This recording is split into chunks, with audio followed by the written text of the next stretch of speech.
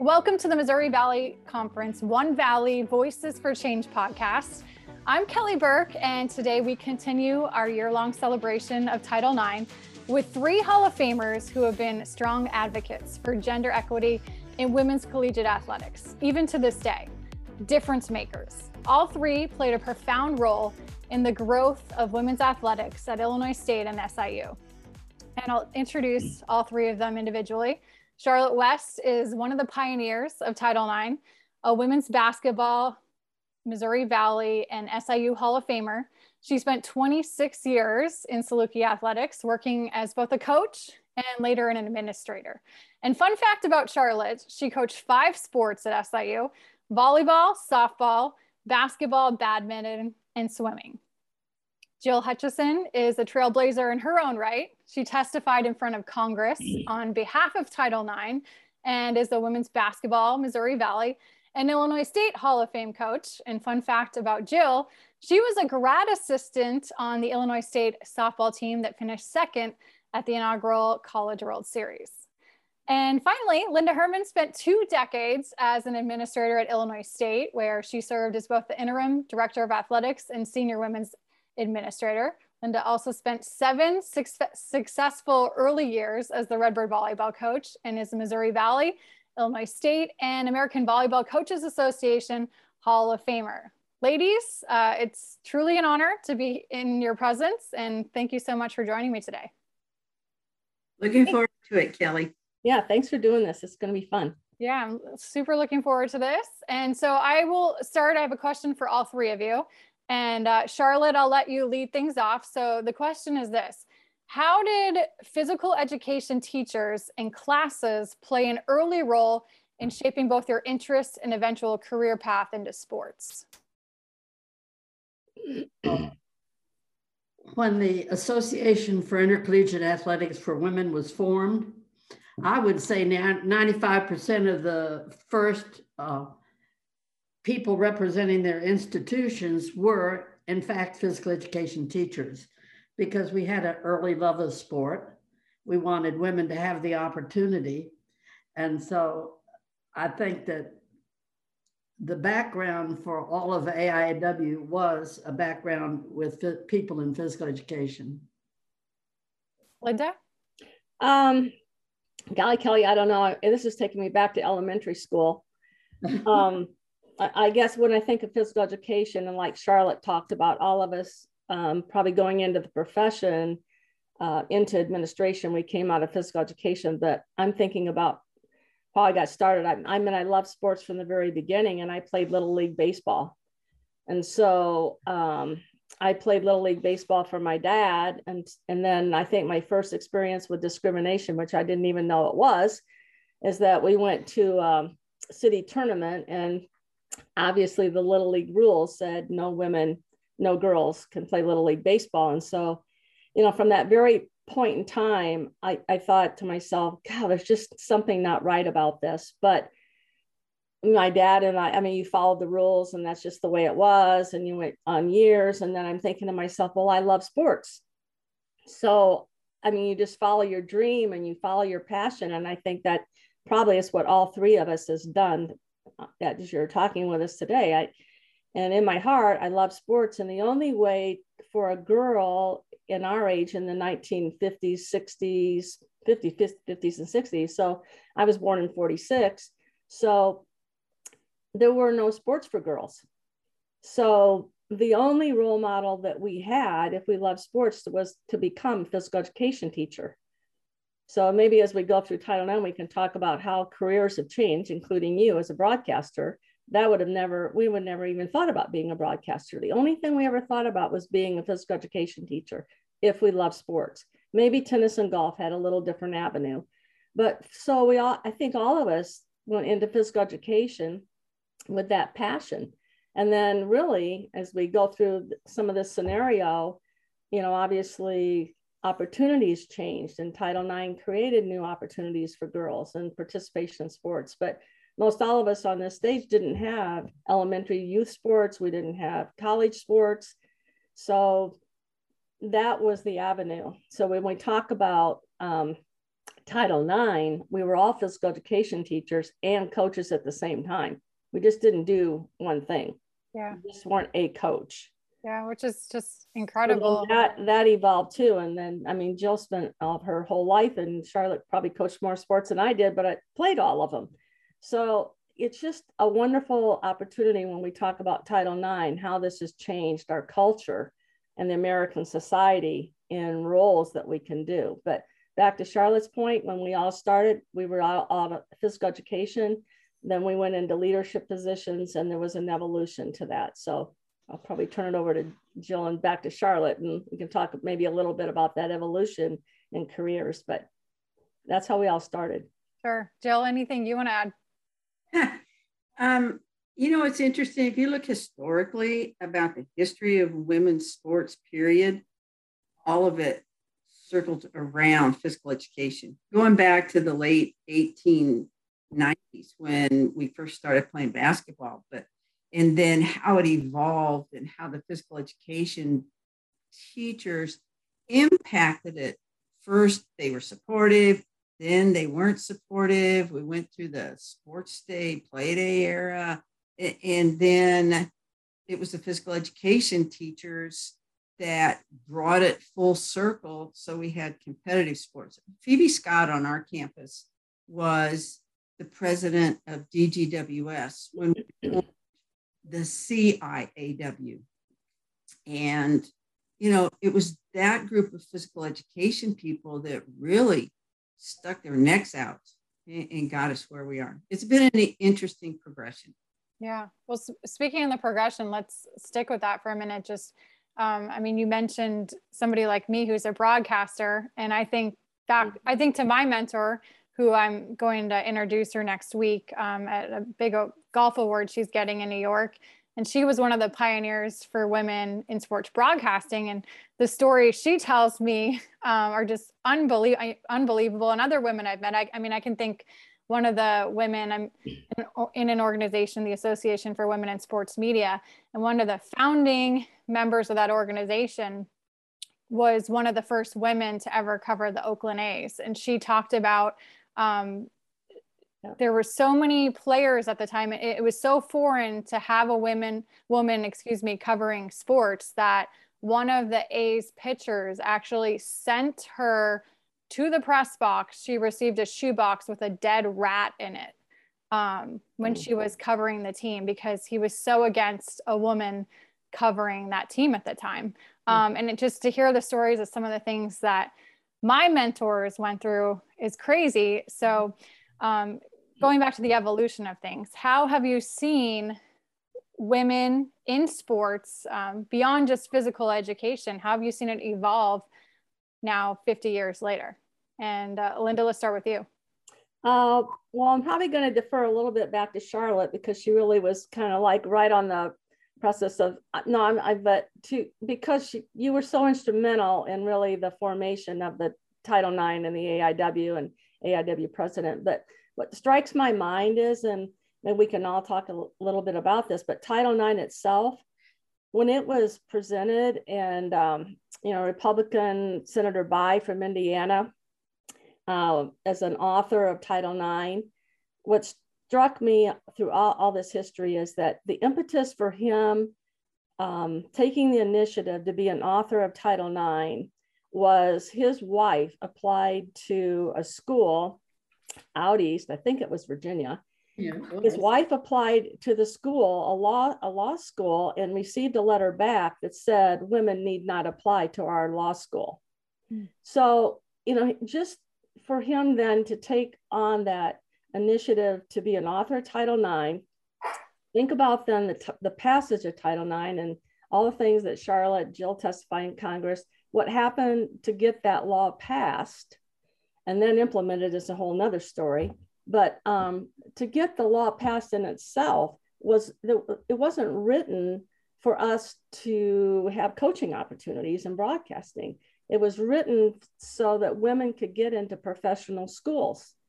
So the impetus was really academics, and athletics kind of became a sidebar and a benefactor of Title IX unto itself. And, there's the story of Bernie Sanders and how that all came about. So for me, I'm thinking, oh my gosh, Title IX was written for academics, but look what it did. It changed our culture. And now, because of the law and because of it speaks to discrimination and federally schools that receive federal funds and discrimination, then all of a sudden now we have women that are going into professional schools, law, engineering, becoming astronauts, physicians, and it just opened the doors to a whole new culture, and our society changed because of education. And of course, sports was a benefactor, and I know we're going to talk a lot more about that, but I'll defer now.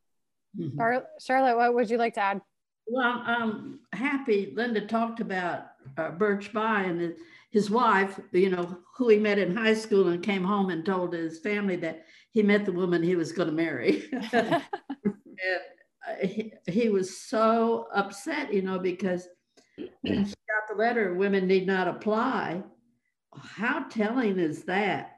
And of course, he presented it in the Senate. And one thing about Birch Bayh is he stayed with us to the end of his life. Mm.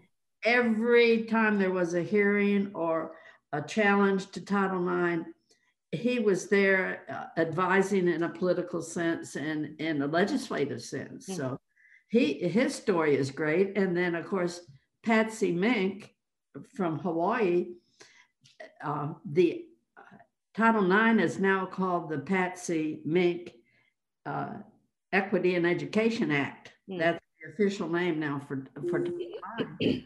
And her experience was that she applied to 12 different schools because she wanted to be a doctor.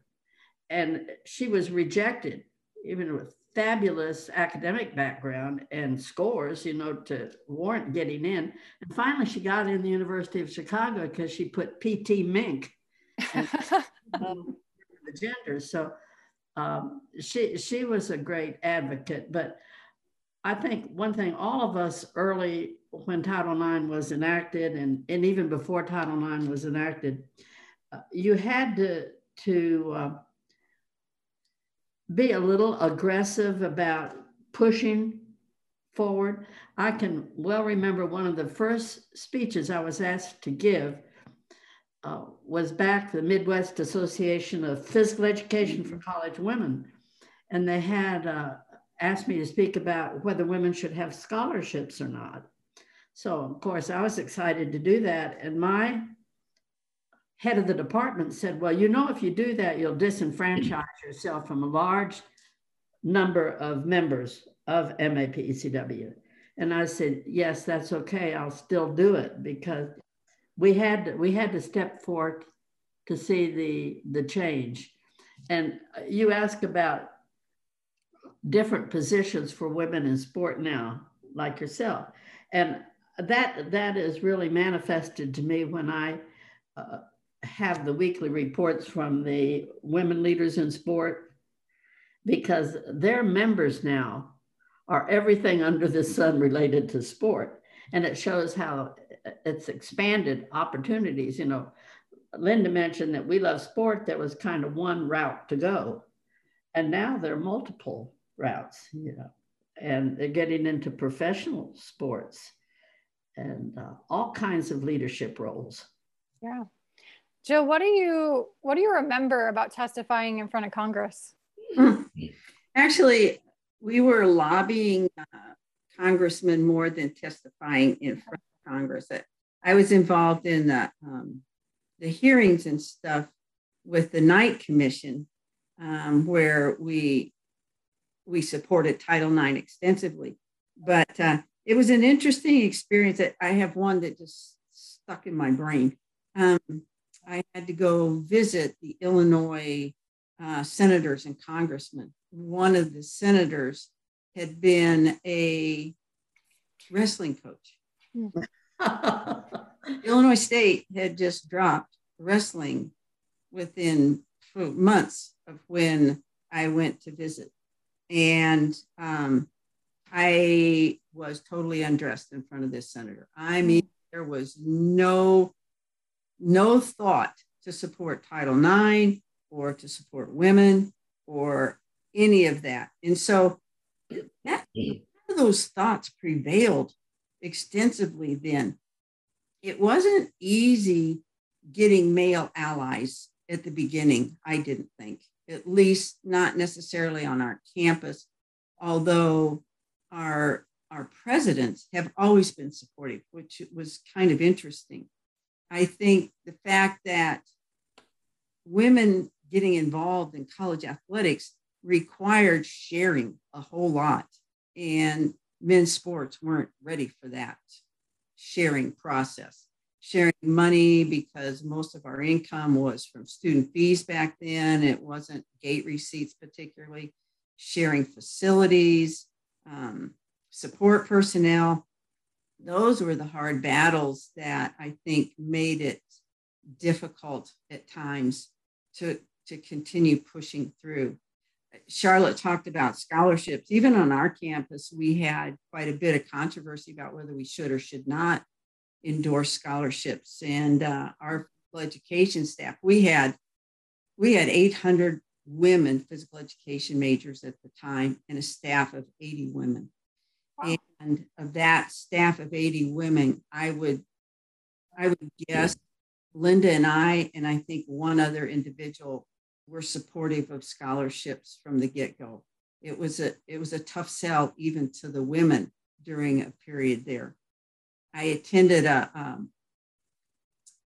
big camp seminar thing in the summer. I can't even remember the name of it, Charlotte. I'm sure you would, where people from all over the country collected, and we talked about scholarships. And I remember vividly at the time, this was in the 60s, and I was just wet behind the ears. One other gal from California and myself were the only two that raised their hand in support of scholarships. And there were probably 200 or 300 women there. So it's just been a long process of people accepting all the changes. Social change is a slow process, and we are absolutely experiencing that with Title IX. Yeah. Jill, go ahead. I wanted to mention that been a lot of articles written by Sports Illustrated, USA Today, locally, people are tuning in.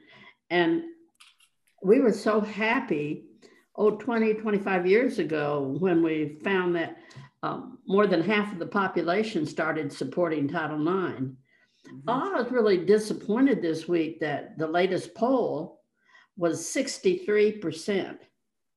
And I want to ask, why to the other 27? Why are they not supporting something that has been so helpful to a large segment of the population, men and women? Why are they reluctant? Is it because of a lot of politics involved? And if it's progressive legislation on behalf of women, there's a conservative group that is going to resist whatever it is, and they don't really know what it is. Mm-hmm. So we have a lot of education to do, a lot of education. It's been my whole philosophy in life is to try to appreciate what you have, but still want more. It's kind of the Michael Josephson philosophy of wanting more, but appreciating enough. Yeah. We've got so much more to do with Title IX and education and getting people in compliance than the population realizes. Yeah, that's an interesting question, because I haven't seen that survey, so I don't know what that survey is or maybe what your reference is, but that's a staggering percent. The first thing that runs through my mind is Jill talked to our football team a couple of years ago and asked them if they knew anything about Title IX. She told me the story, and I'm laughing because they go, "Oh yeah, man, we know about Title IX. Yeah, we get educated on that at the beginning of every school year." And Jill goes, "Oh, that's great." So they started to talk about what it is, and their understanding of Title IX is sexual harassment. Mm-hmm. Because on campuses today, sexual harassment has come under the guidance of Title IX and the guidelines on campus. So that's what they think Title IX is. And she might be able to expound on that, but I mean, I don't know where this is going, but back to your question on what's the perception, and then you think about what I can think of a couple of people politically that have had their hand in Title IX and made sexual harassment such a big issue on how women could even make a complaint or how their complaints were going to be handled on campus. So a lot of Title IX in today's society with young people is not about athletics. It's about sexual harassment. Good point. Yeah. Really. No, that's a really good point. And it's interesting because when I interviewed Leanna Bordner for the Patty Viverito piece earlier this spring, she was adamant. One of the things she told me is that especially every female student athlete that comes in now, she sits down with them and tells them about Title IX, because a lot of the student athletes coming up today don't have any idea what it is. Like you said, Right. There's this especially among the male side of things, there's a misconception about the sexual harassment side of it.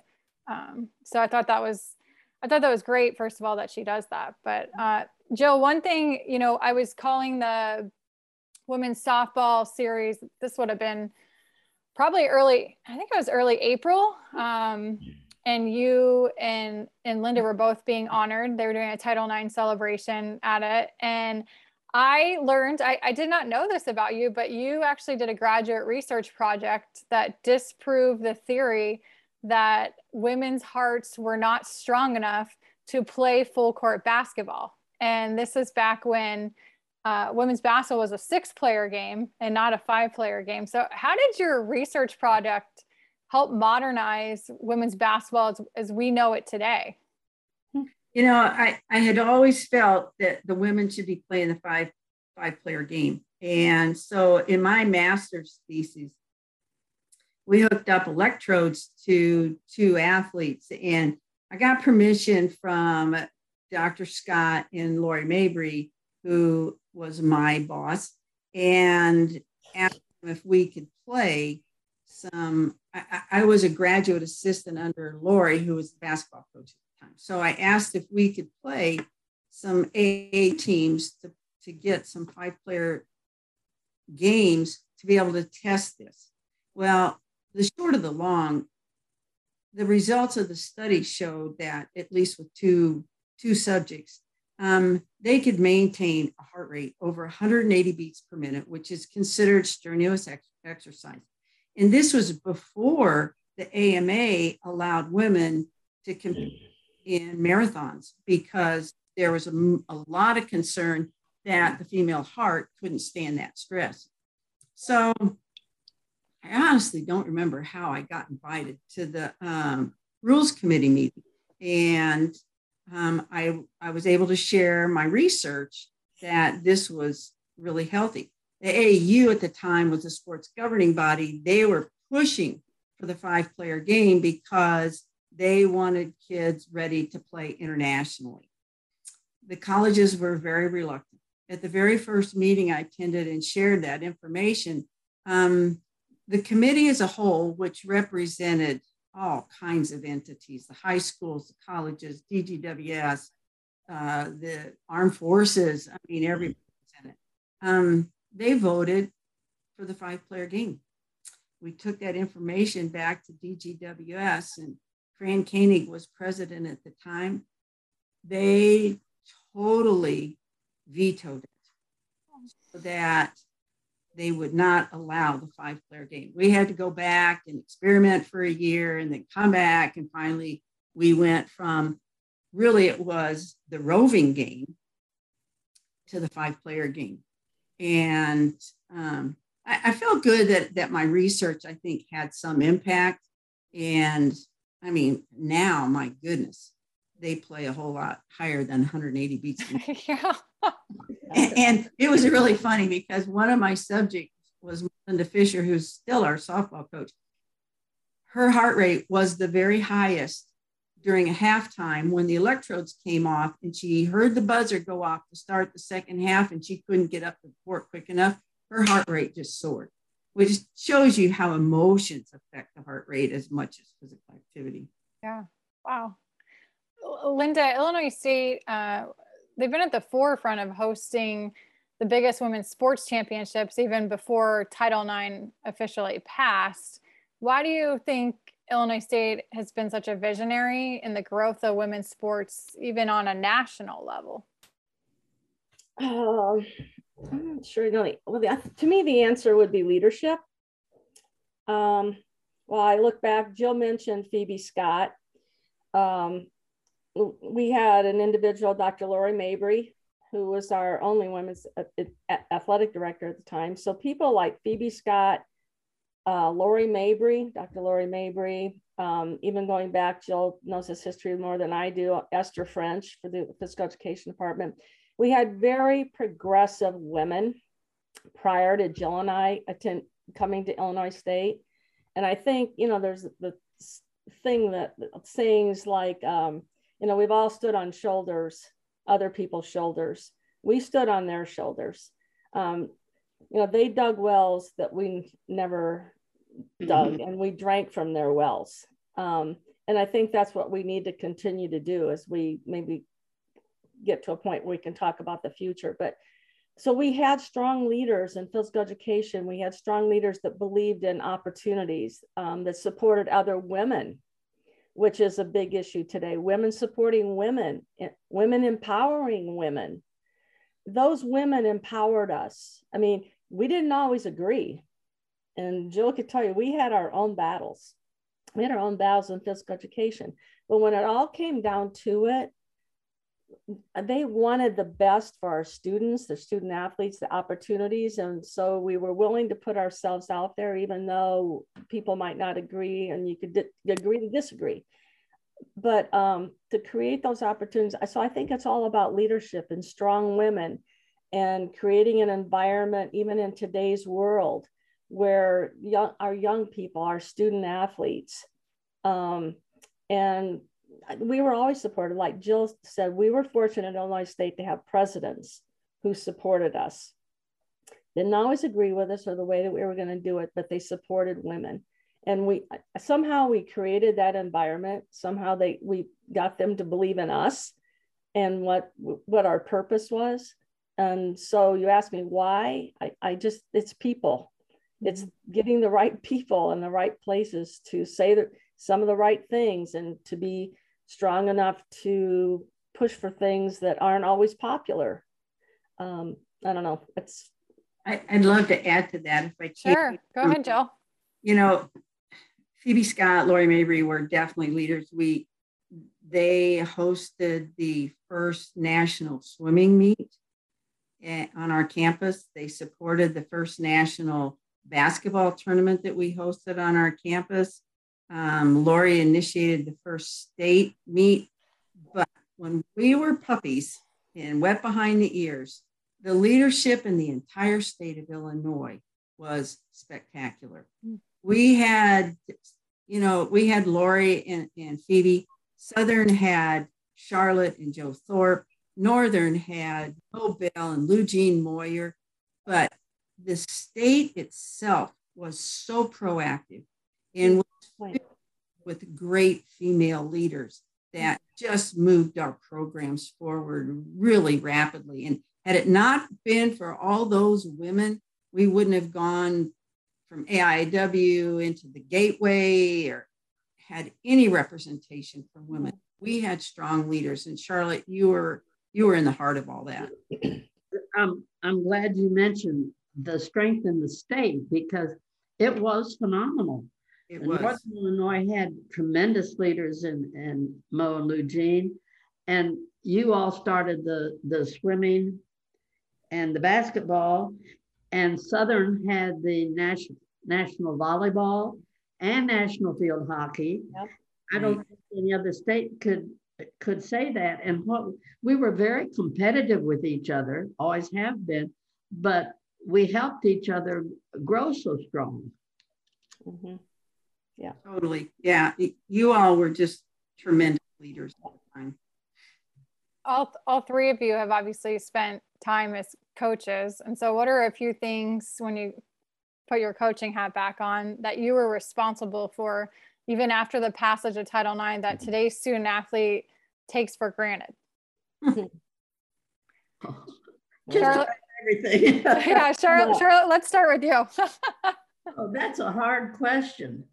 I mean, it's been a long journey, and it's still, we need to do so much more. When you look at the modern statistics that Division I football schools, the Power Five, you know, they're spending twice as much for men as they are for women. I go back to, I can spit out statistics because I'm interested in the figures, but it's just exemplifies how much more we need to do, how much more education is out there to reach the goal of pure equity. And we have to educate our young athletes, men and women, and give them the figures and the history so that they feel a challenge. And I will mention this, when I retired, which was 100 years ago, 98, so it's what, 24 years? I always had a goal of something to do to make us better. And what I found that was going to be my next mission, if I had stayed active, was to get the Office of Civil Rights to do some audits. Because in our world of athletics, if we find out that the University of Illinois is being audited because their EADA report is suspect, everybody's going to polish up their report. And the focus lately has been on the manipulation of data, participation rate. I forget what the USA Today calls it, roster manipulation. That's what they call it. Roster. All of that manipulation would be corrected if we could just have audits. And people would be sure that their data was correct, and they'd be embarrassed if it weren't correct. That's a good point. It's not being enforced. I was hopeful maybe we'll start seeing a little bit more enforcement. And Jill, when I heard we were going to be on this call together, I reflected back. You probably remember the date, but it was Women's Basketball Championship in Minneapolis, and you were very instrumental, and Leanne was too. She ran out and made the posters, and we had posters that said enforce Title IX. Right. And when all the people were on being filmed, all of the coaches, everybody in the stand held up their signs saying enforce Title IX. Well, we need those signs again today. Yeah, we do. You're absolutely right. Yeah, Oklahoma. Yeah. Lately, and there I was with my sign, and there Leanne was with her sign. I couldn't find you, but you were very instrumental in getting that done, to bring attention to the need to enforce the law. Well, Oklahoma just dropped women's basketball. Wasn't that it? Yes. Good memory. And so we were trying to support the Good. fact that they should not be dropping women's, Oklahoma women's basketball. You're absolutely right. I'd forgotten that. That's great. Yeah. So we had pins, we had signs, and we had the platform, which allowed us television coverage to really promote that. Yeah. Right. You know, you say what we did that kids now don't understand. We've got pictures of kids standing on a chain link fence, dragging softball fields because we didn't have maintenance people to do it. We set up our own chairs. We swept the floor. We wore PE uniforms with pennies. When we really got a set of uniforms, we passed them from one sport to the other because we couldn't afford more than one set of uniforms. So in the fall, volleyball got it, and then then softball got it, and field hockey was still wearing kilts, so they didn't need those uniforms stuff around because we didn't have anything. Yeah. And you know, the funny thing about it all, if we went back to the late 60s, early 70s, we were so excited to have an opportunity to compete at a high level. we didn't really that upset that we only had one set of uniforms. We just hoped they were clean when we got them. We were just thrilled. And the players then, when we're having a reunion in 2 weeks to celebrate Title IX on our campus, these players are going to get together. They're going to tell the stories of that trip we took with Southern to Boston, to the NIT. On Southern's plane. Yeah, we had to use their plane because we couldn't afford it. And so that was a highlight of their careers. Kids that went to the first Women's College World Series, they have pictures, they talk about it. Those were just great opportunities. We didn't have a pot to use. And we went to that College World Series. We put the whole team in one motel room one night because we couldn't afford anything else. We drove 4 station wagons, 2 staff. Guess what? 2 students drove station wagons. We couldn't do that today if our lives depended on it. So right now, kids take for granted the opportunities to compete. 4 sets of uniforms, the weight rooms, the study halls, all that stuff. None of that existed back then. And it's just taken so long to get through it. Are we there yet? No, we're not. Mm-hmm. Jill, you touched on this a little with the story you shared about the former wrestling coach turned politician, but for all 3 of you, what's an example of a time as a coach or as an administrator when you experienced discrimination or sexism because of your advocacy for women's athletics? And Linda, let's start with you.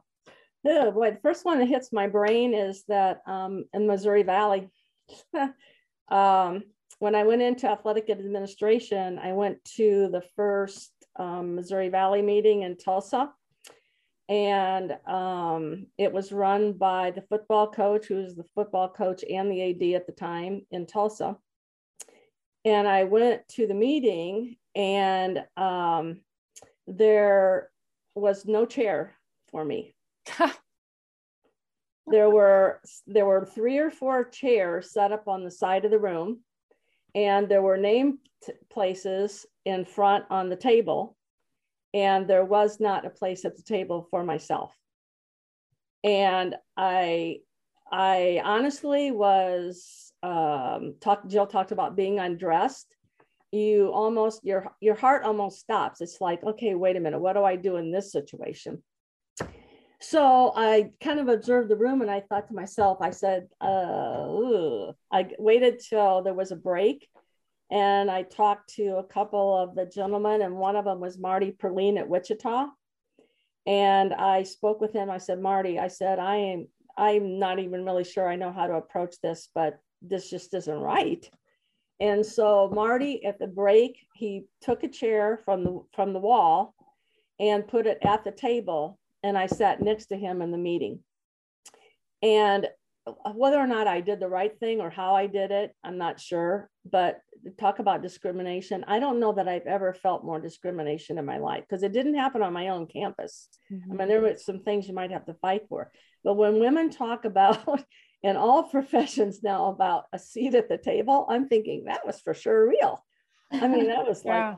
And that would have been 1992 or after, because I'm horrible on dates, because women's sports it was the Gateway Conference before, the women's sports weren't even integrated to the Missouri Valley till after 1992. Yes, right. But I was an interim AD at Illinois State when they were. So I don't know the date would have to. Yeah, sure. It was when I was an interim director, but wow.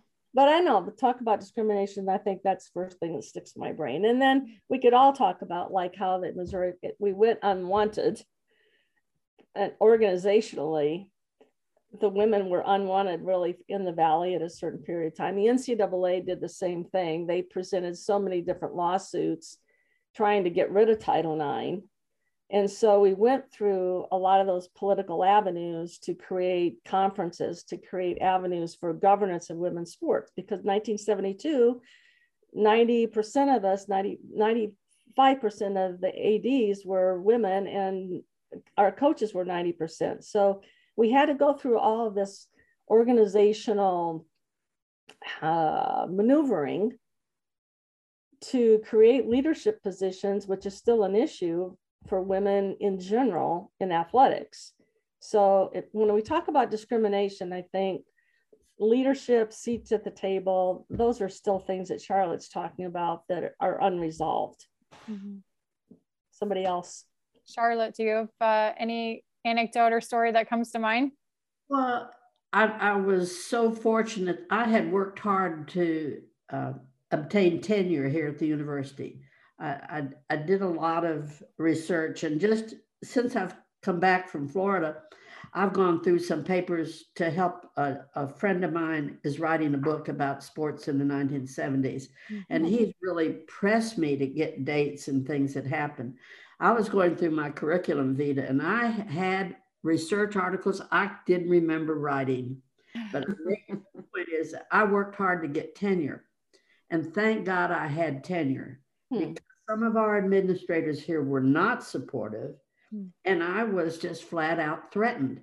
If you become so vocal, we'll have to see about getting a new director of women's athletics.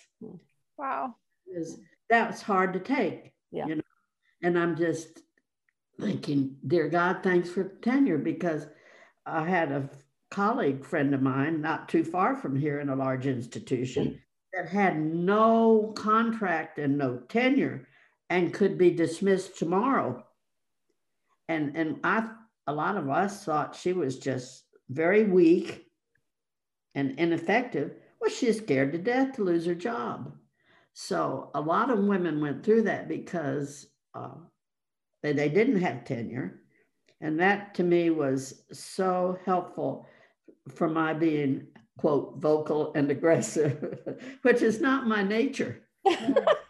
I don't like being aggressive, and I like kind of being an introvert, which surprises a lot of people. Jill, I know you already shared the one story. Do you have any other anecdote or story that you want to add? There's a time we've been in 3 different facilities on our campus, actually. We started in McCormick Hall, which is like Davies Gym in Carbondale.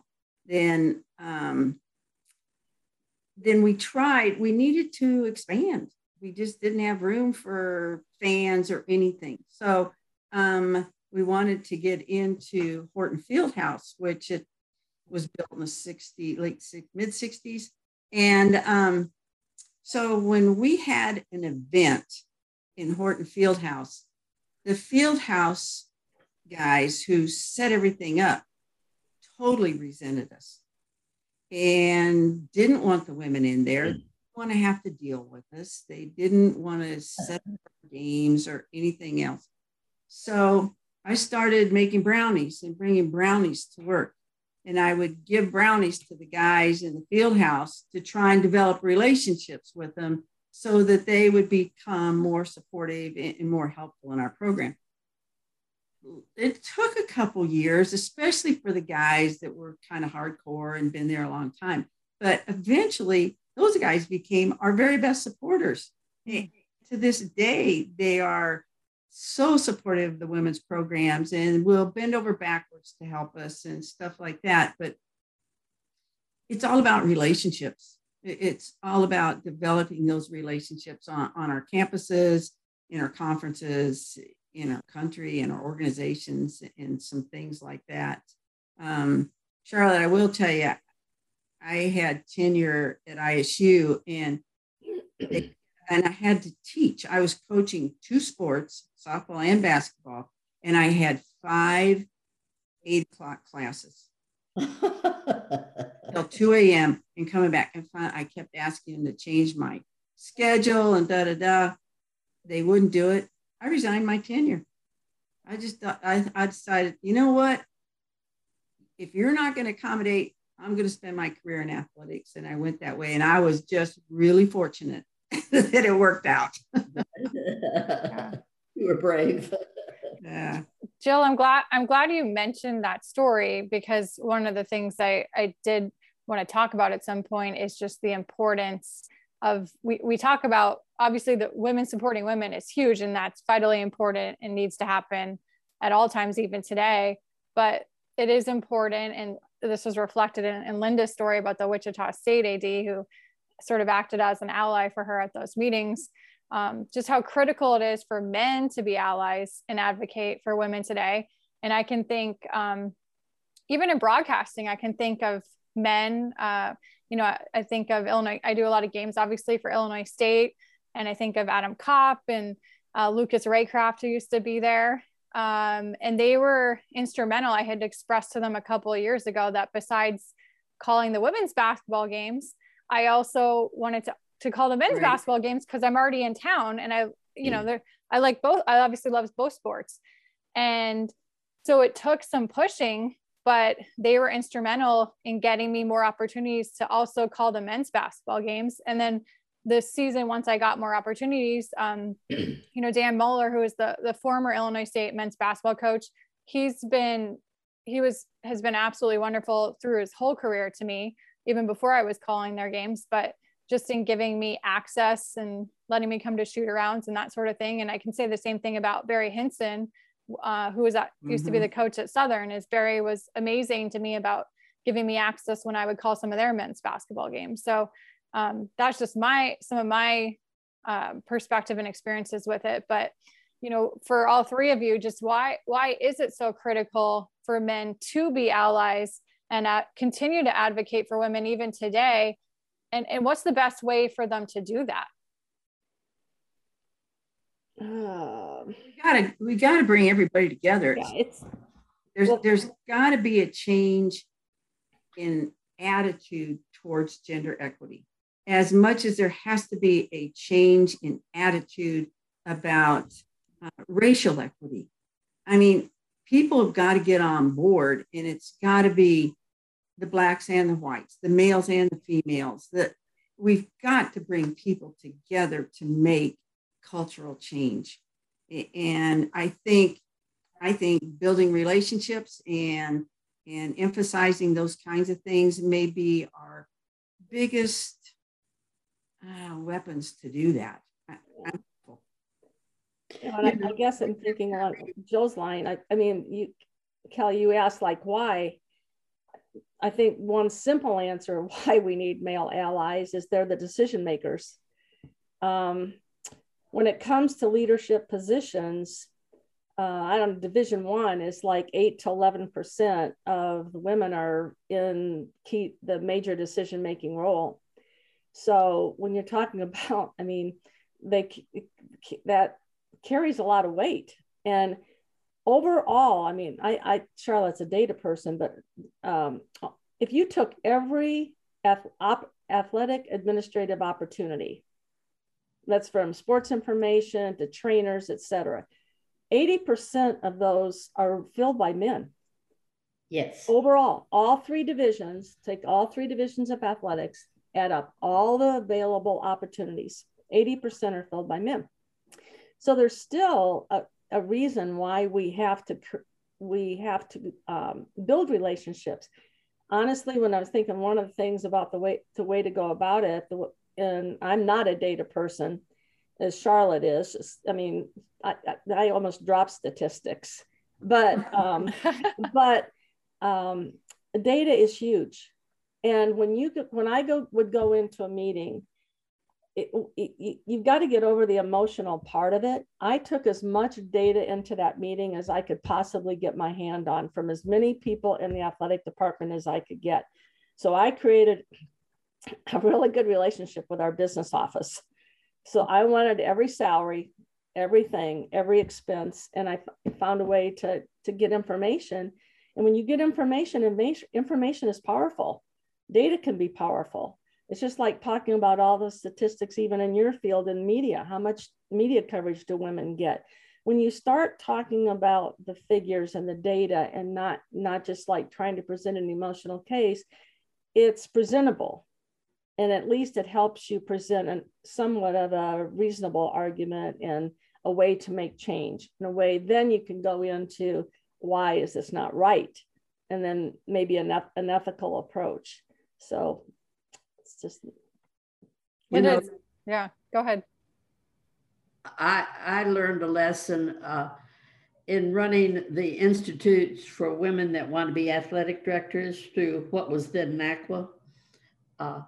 Some of the young ladies in the class, because we would talk about Title IX and blah, blah, blah, they said, can we not hear this from a male?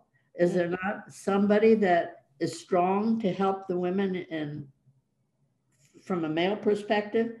And so I set upon finding somebody, and it's somebody close to home to Jill and Linda, who was wonderful, wonderful. Yeah. And I brought him in, and he was a lecturer, and the women loved him. But be assured that the men that step out to help you, they suffer abuse as well as we do. Right. And we had a very outstanding athletic director here who was so supportive. Unfortunately, couldn't stay long, but he found in trying to find another job is that this wonderful reputation of being supportive of women and supporting Title IX didn't always play to his advantage. Yeah. And so I learned that I had to be careful, and when you found somebody like that, is to protect them as well. And they even asked for some protection. So we need to just keep working on good relationships and moving our male colleagues along as fast as we can without jeopardizing them. Yeah. No, Linda, it's like you're reading my mind with all the stats, because that was actually a point I wanted to touch on is that disparity in the world of sports administration and also coaching. I mean, you mentioned that 80% of sports administrators are male. And I think of one of the student athletes I cover at Illinois State, Kendi Hilliard, a volleyball player. Yeah. Her goal is to be a college athletic director, which I think is fantastic. And she's taken the proper steps and interning and getting different great experiences to make that happen. But going to the coaching side for a second, the Missouri Valley Conference is among the best in the country. And I'm speaking to women's basketball specifically, of having female head coaches. Prior to the changes coming into this next season, we were at like 90% women coaches, which is tied for the best. It was tied for the best in the country. Yep. And then pre-NCAA, the era of the AIAW, the Association for Intercollegiate Athletics, 95% of women's sports were governed by women. Right. Today, only 43% of women's coaches are female. So why have we seen such a drastic fall off, specifically on the coaching side of things? And what do we need to do to continue to improve that? Well, the men have been successful somewhat with is it the Rooney Rule? Is that what? Yeah, in the NFL, yeah. In football. Yeah. There's an opening in that they require that at least one minority person be interviewed. Give them a chance and exposure. And I think that was good for in minority hiring. Also, we need to have people have an opportunity. They come in and can be very impressive and get a job. And at least it gets people thinking in the right direction. So I think that should be certainly a minimum, that they have at least a woman being interviewed, and that we try to establish some rule like that, which we had to do in the NCAA when we formed like peer review committees, or we formed the management council. We mandated a certain percentage of women and a certain percentage of minorities. Yeah. Jill. I think there's a couple reasons why we don't have more female coaches, and I'm extremely disappointed and concerned about it. One is I think a lot of women had found salaries aren't like they are for the guys. Mm-hmm. It's not as enticing for the hours that you put in. And I think so many people have found out that jobs in athletics, in any avenue of athletics, are 24/7 jobs. You don't have a 40-hour week. You don't have weekends free. You don't have time for vacations. If you're a basketball coach, heaven knows you've got 2 breaks, Memorial Day, Labor Day. That's it.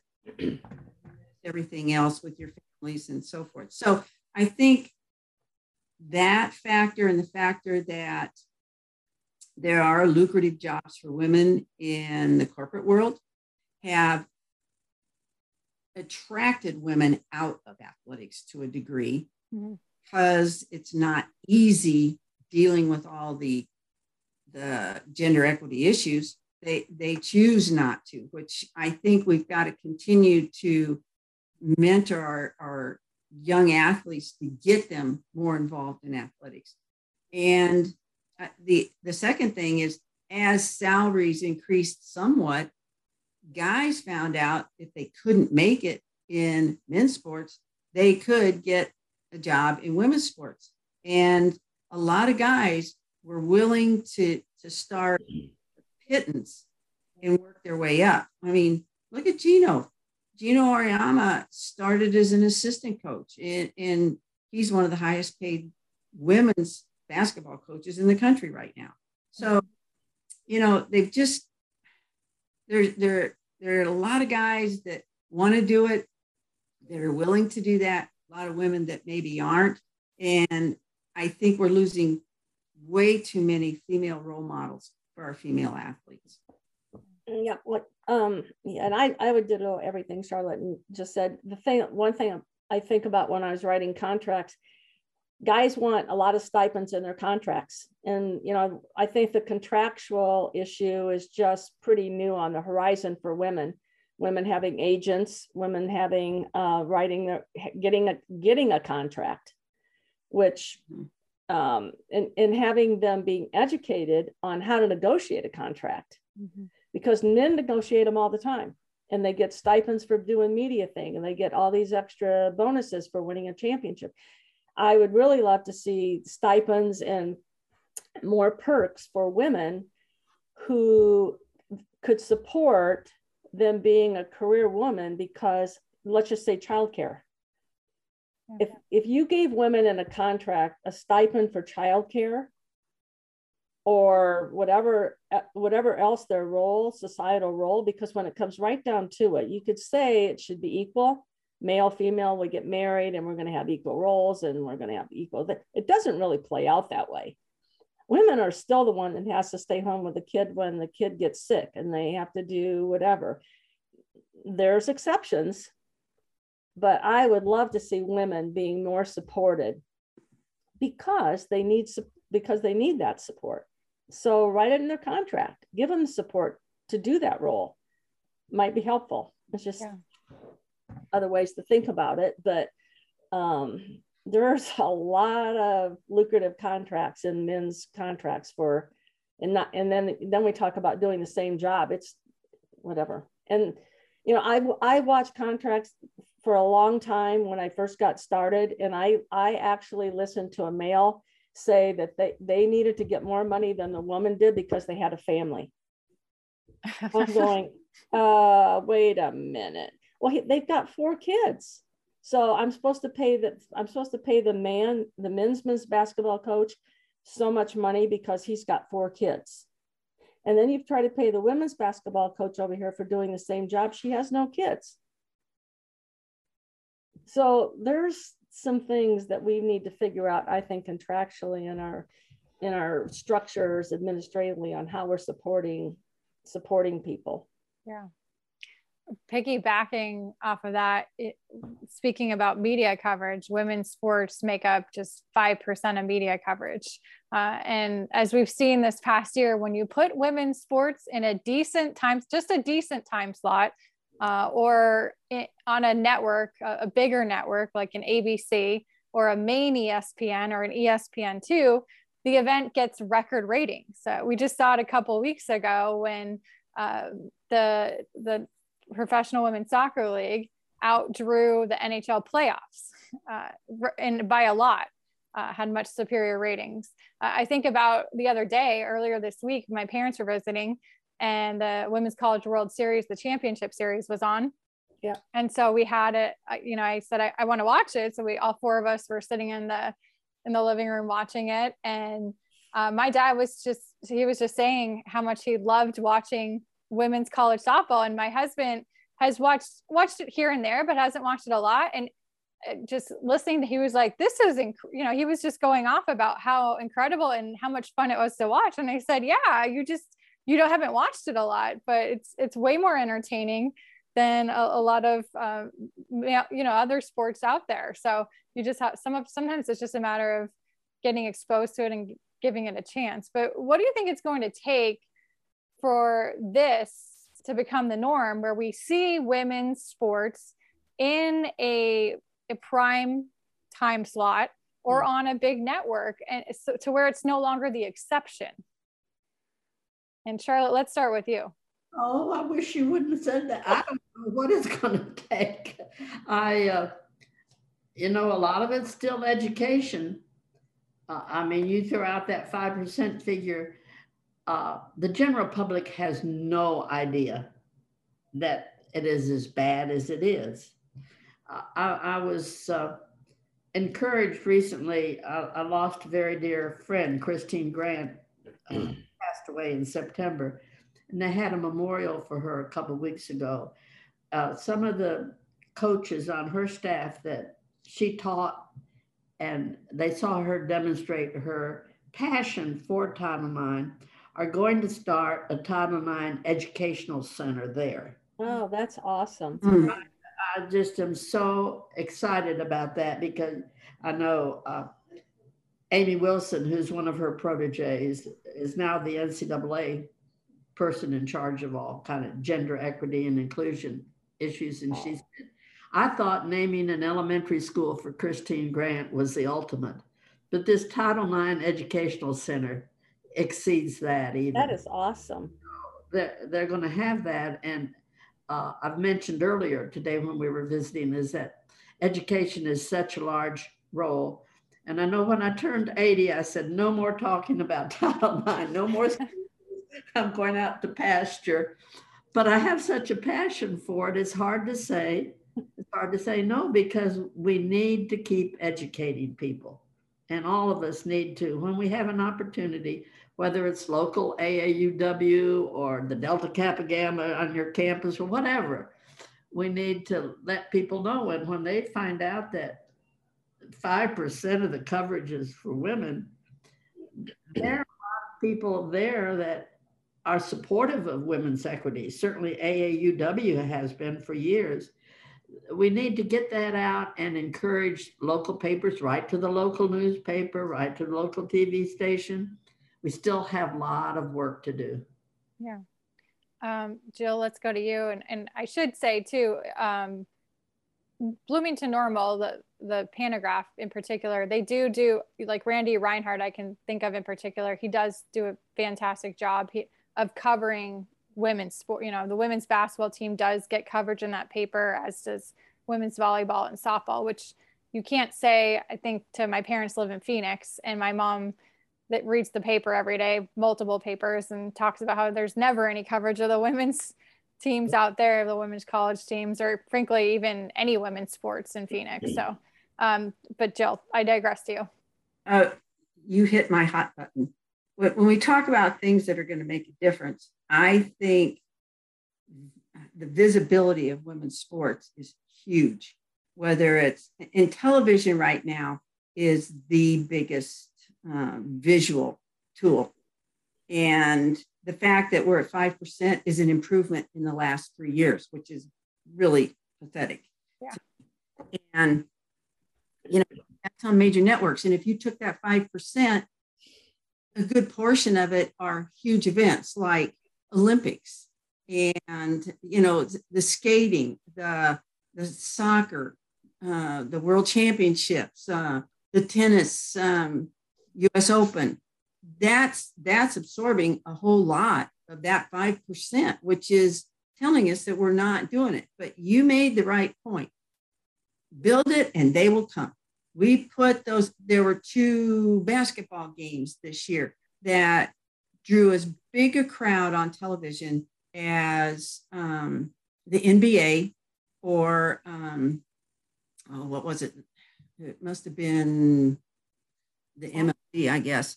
But if we put it out there, they'll do it. So where's the problem? It's with administrators within the television community, you know. And Kelly, I spent 15 years in broadcasting, and so I appreciate what you're doing.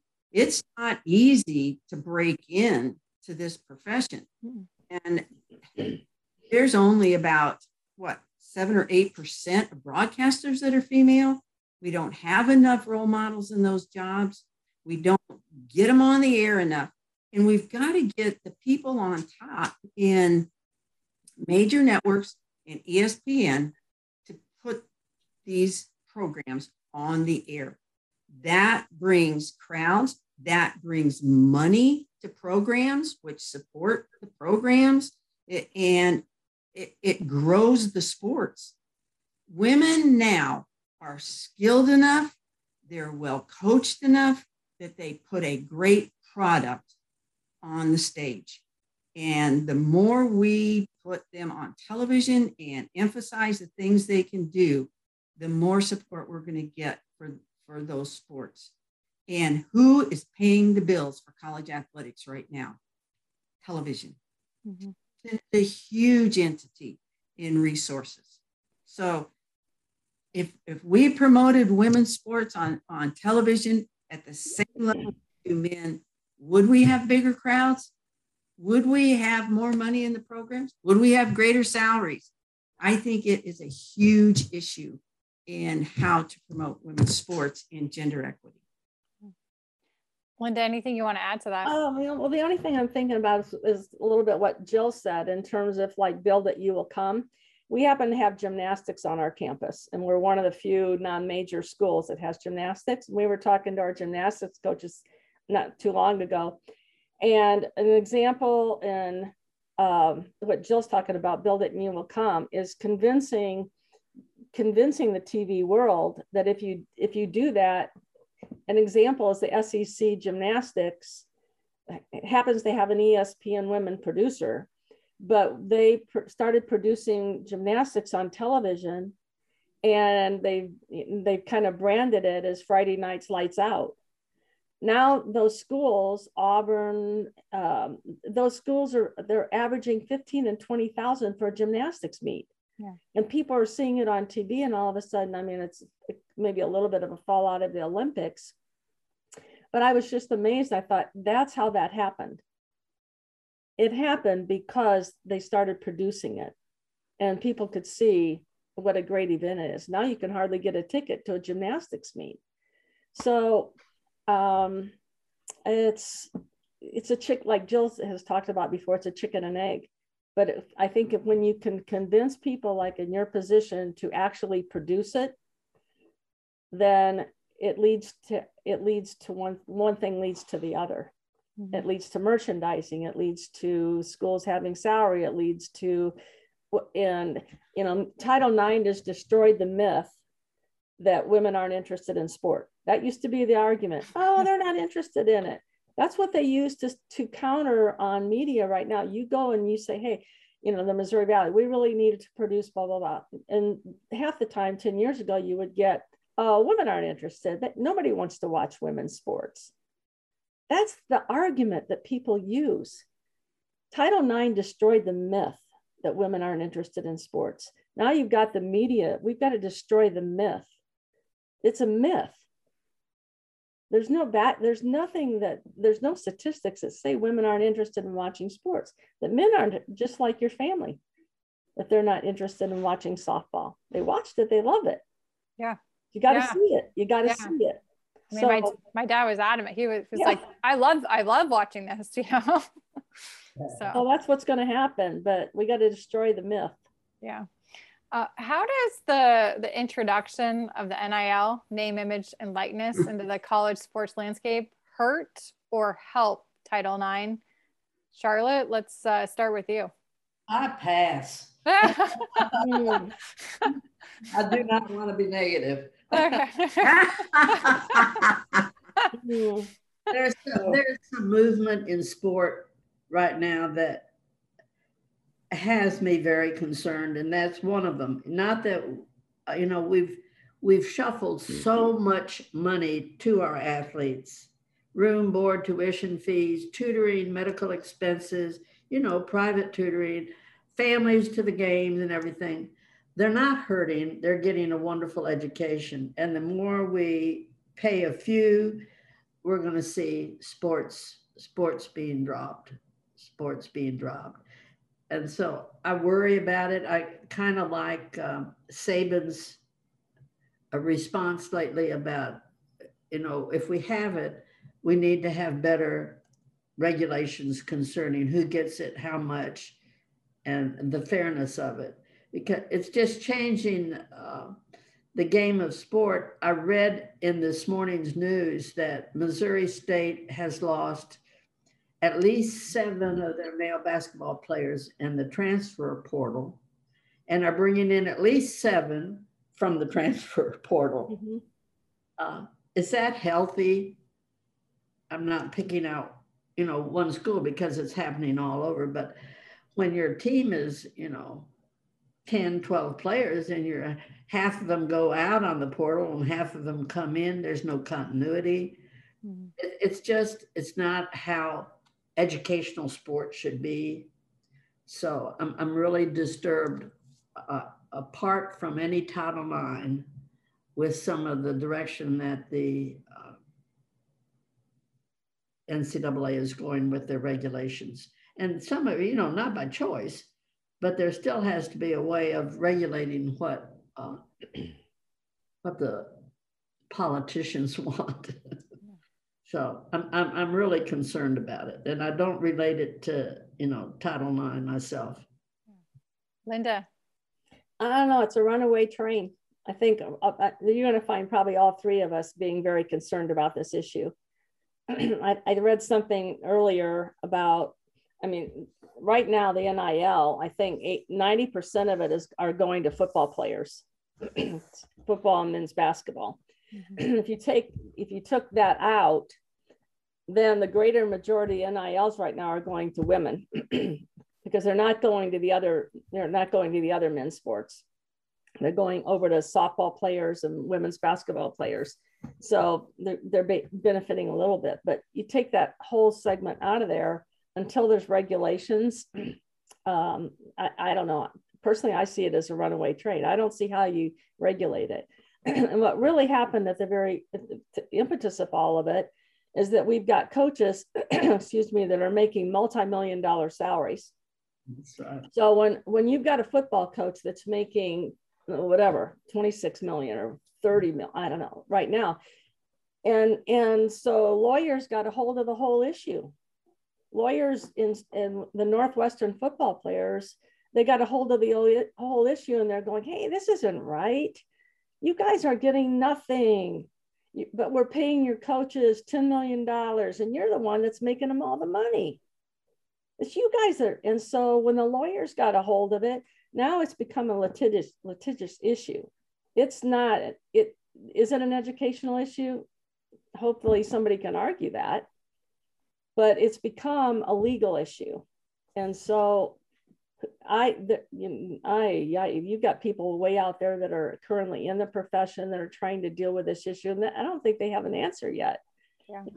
So the car dealer that gives a football player 20,000, 50,000, whatever, he would be giving it, or she would be giving it to the athletic department. Right. So there's I just read an article the other day, and the headline was Nike signs 2 players to Stanford. It wasn't Stanford that signed 2 players. The headline was Nike signed 2 players to Stanford soccer team. Interesting. That is totally, we're in a different ballgame. Well, I just saw the other day that the Ohio State quarterback just got a deal to have a Bentley this year, to drive a Bentley, which, I mean, good for him. But at the same time, I don't know. I mean, where do you go from there when you got, I mean, hopefully he goes to the NFL, but where do you go after that? Like, so it's a different landscape. Yes. Jill, anything you want to add? No, in my mind, Charlotte nailed it. We've gone so far away from educational sport.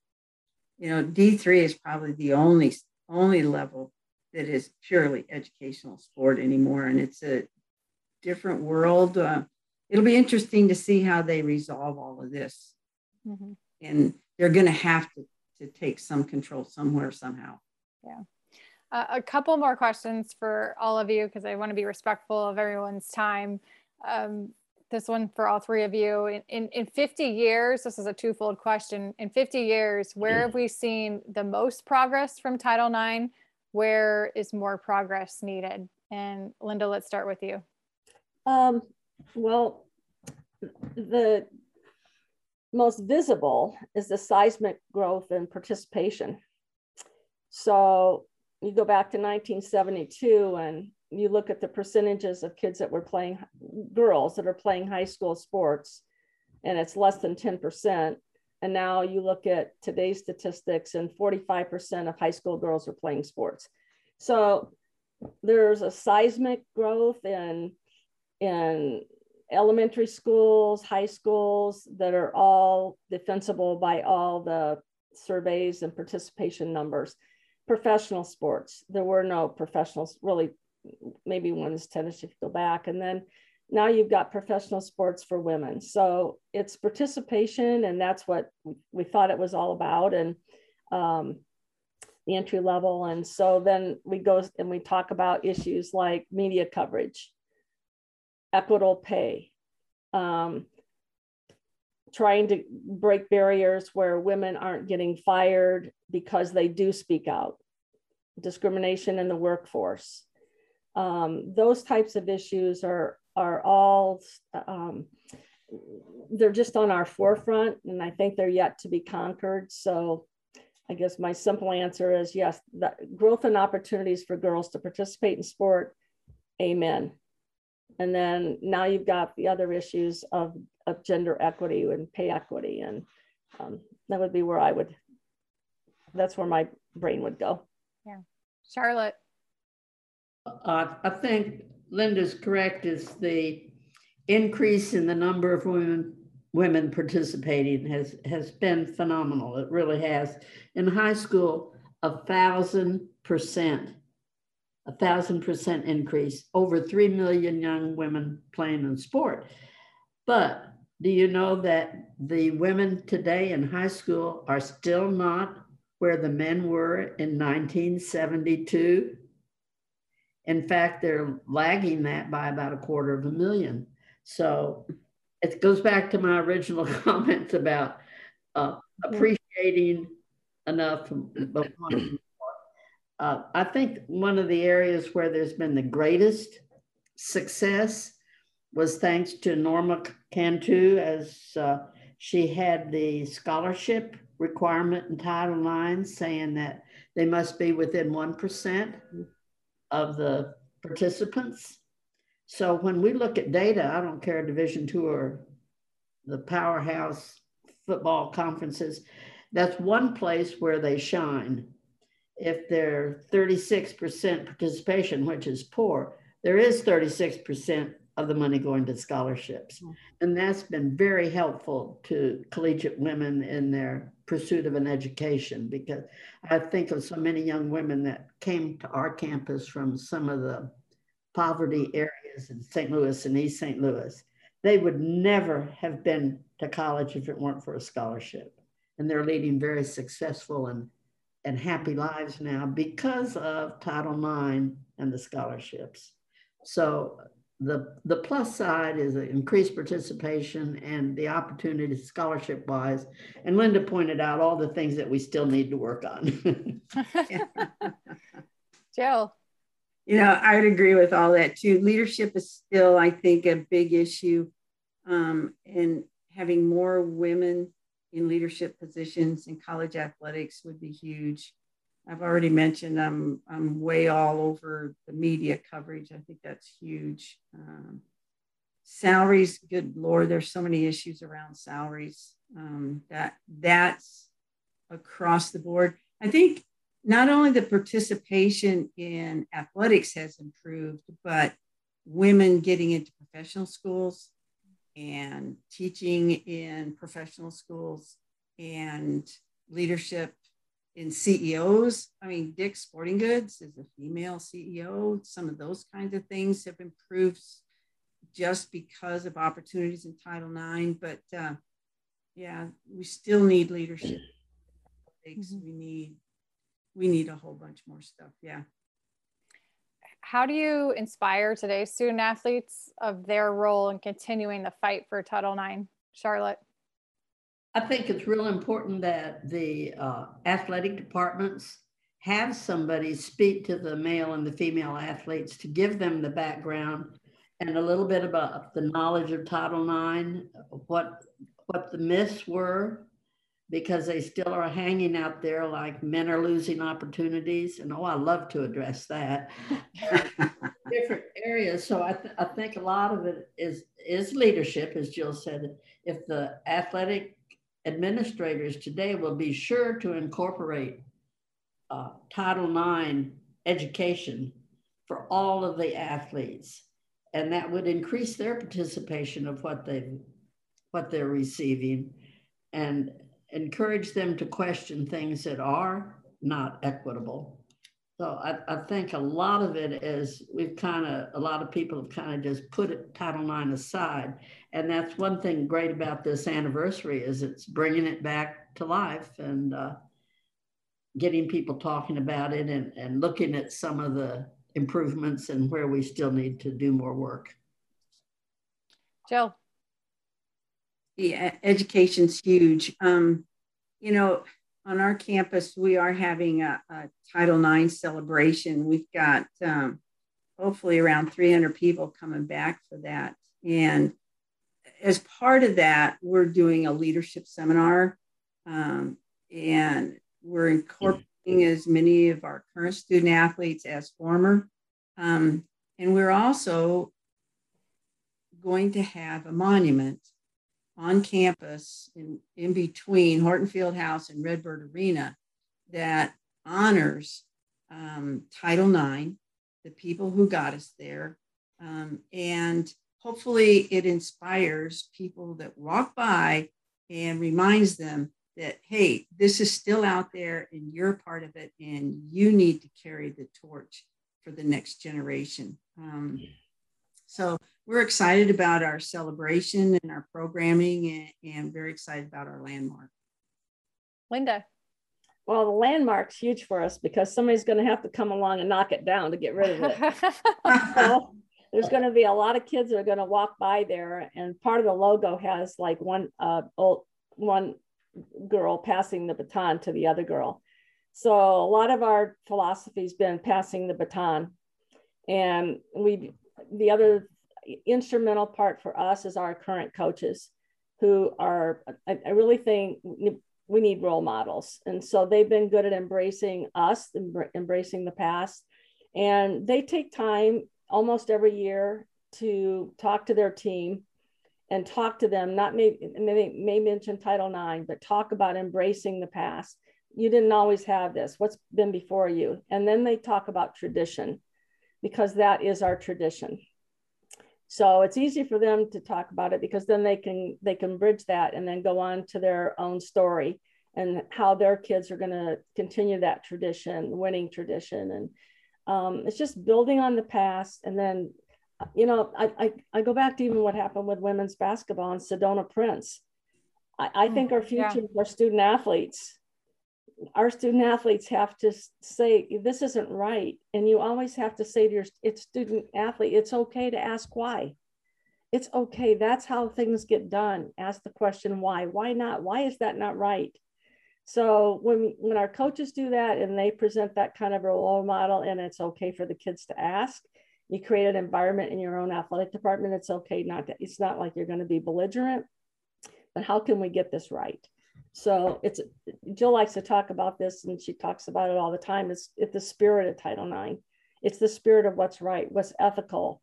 I mean, we've got a law, we've got rules, and now obviously we have to enforce it.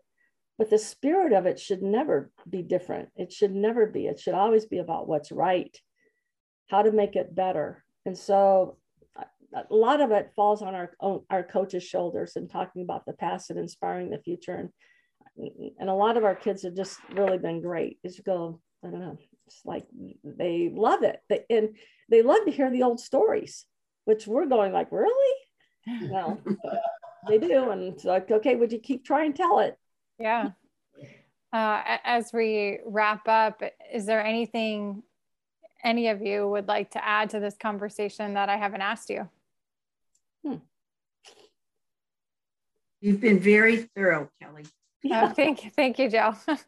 Well, you're a great role model for everything we've been talking about. So, well, thank you. I have three great examples in you ladies. So I want to take the time to thank you for all the work you've done, past and present. I mean, you're still fighting the good fight, and a lot of the opportunities that I have today and that I've had as a student athlete back when I was in college are because of the three of you and the pioneers that you were and that you still are. And so just thank you a million times over for everything you do and the way you inspire women and men.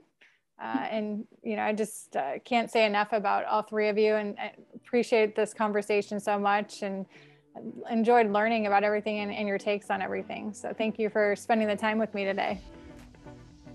Thank you. Good to be with all of you too. Thank you. You too, Charlotte.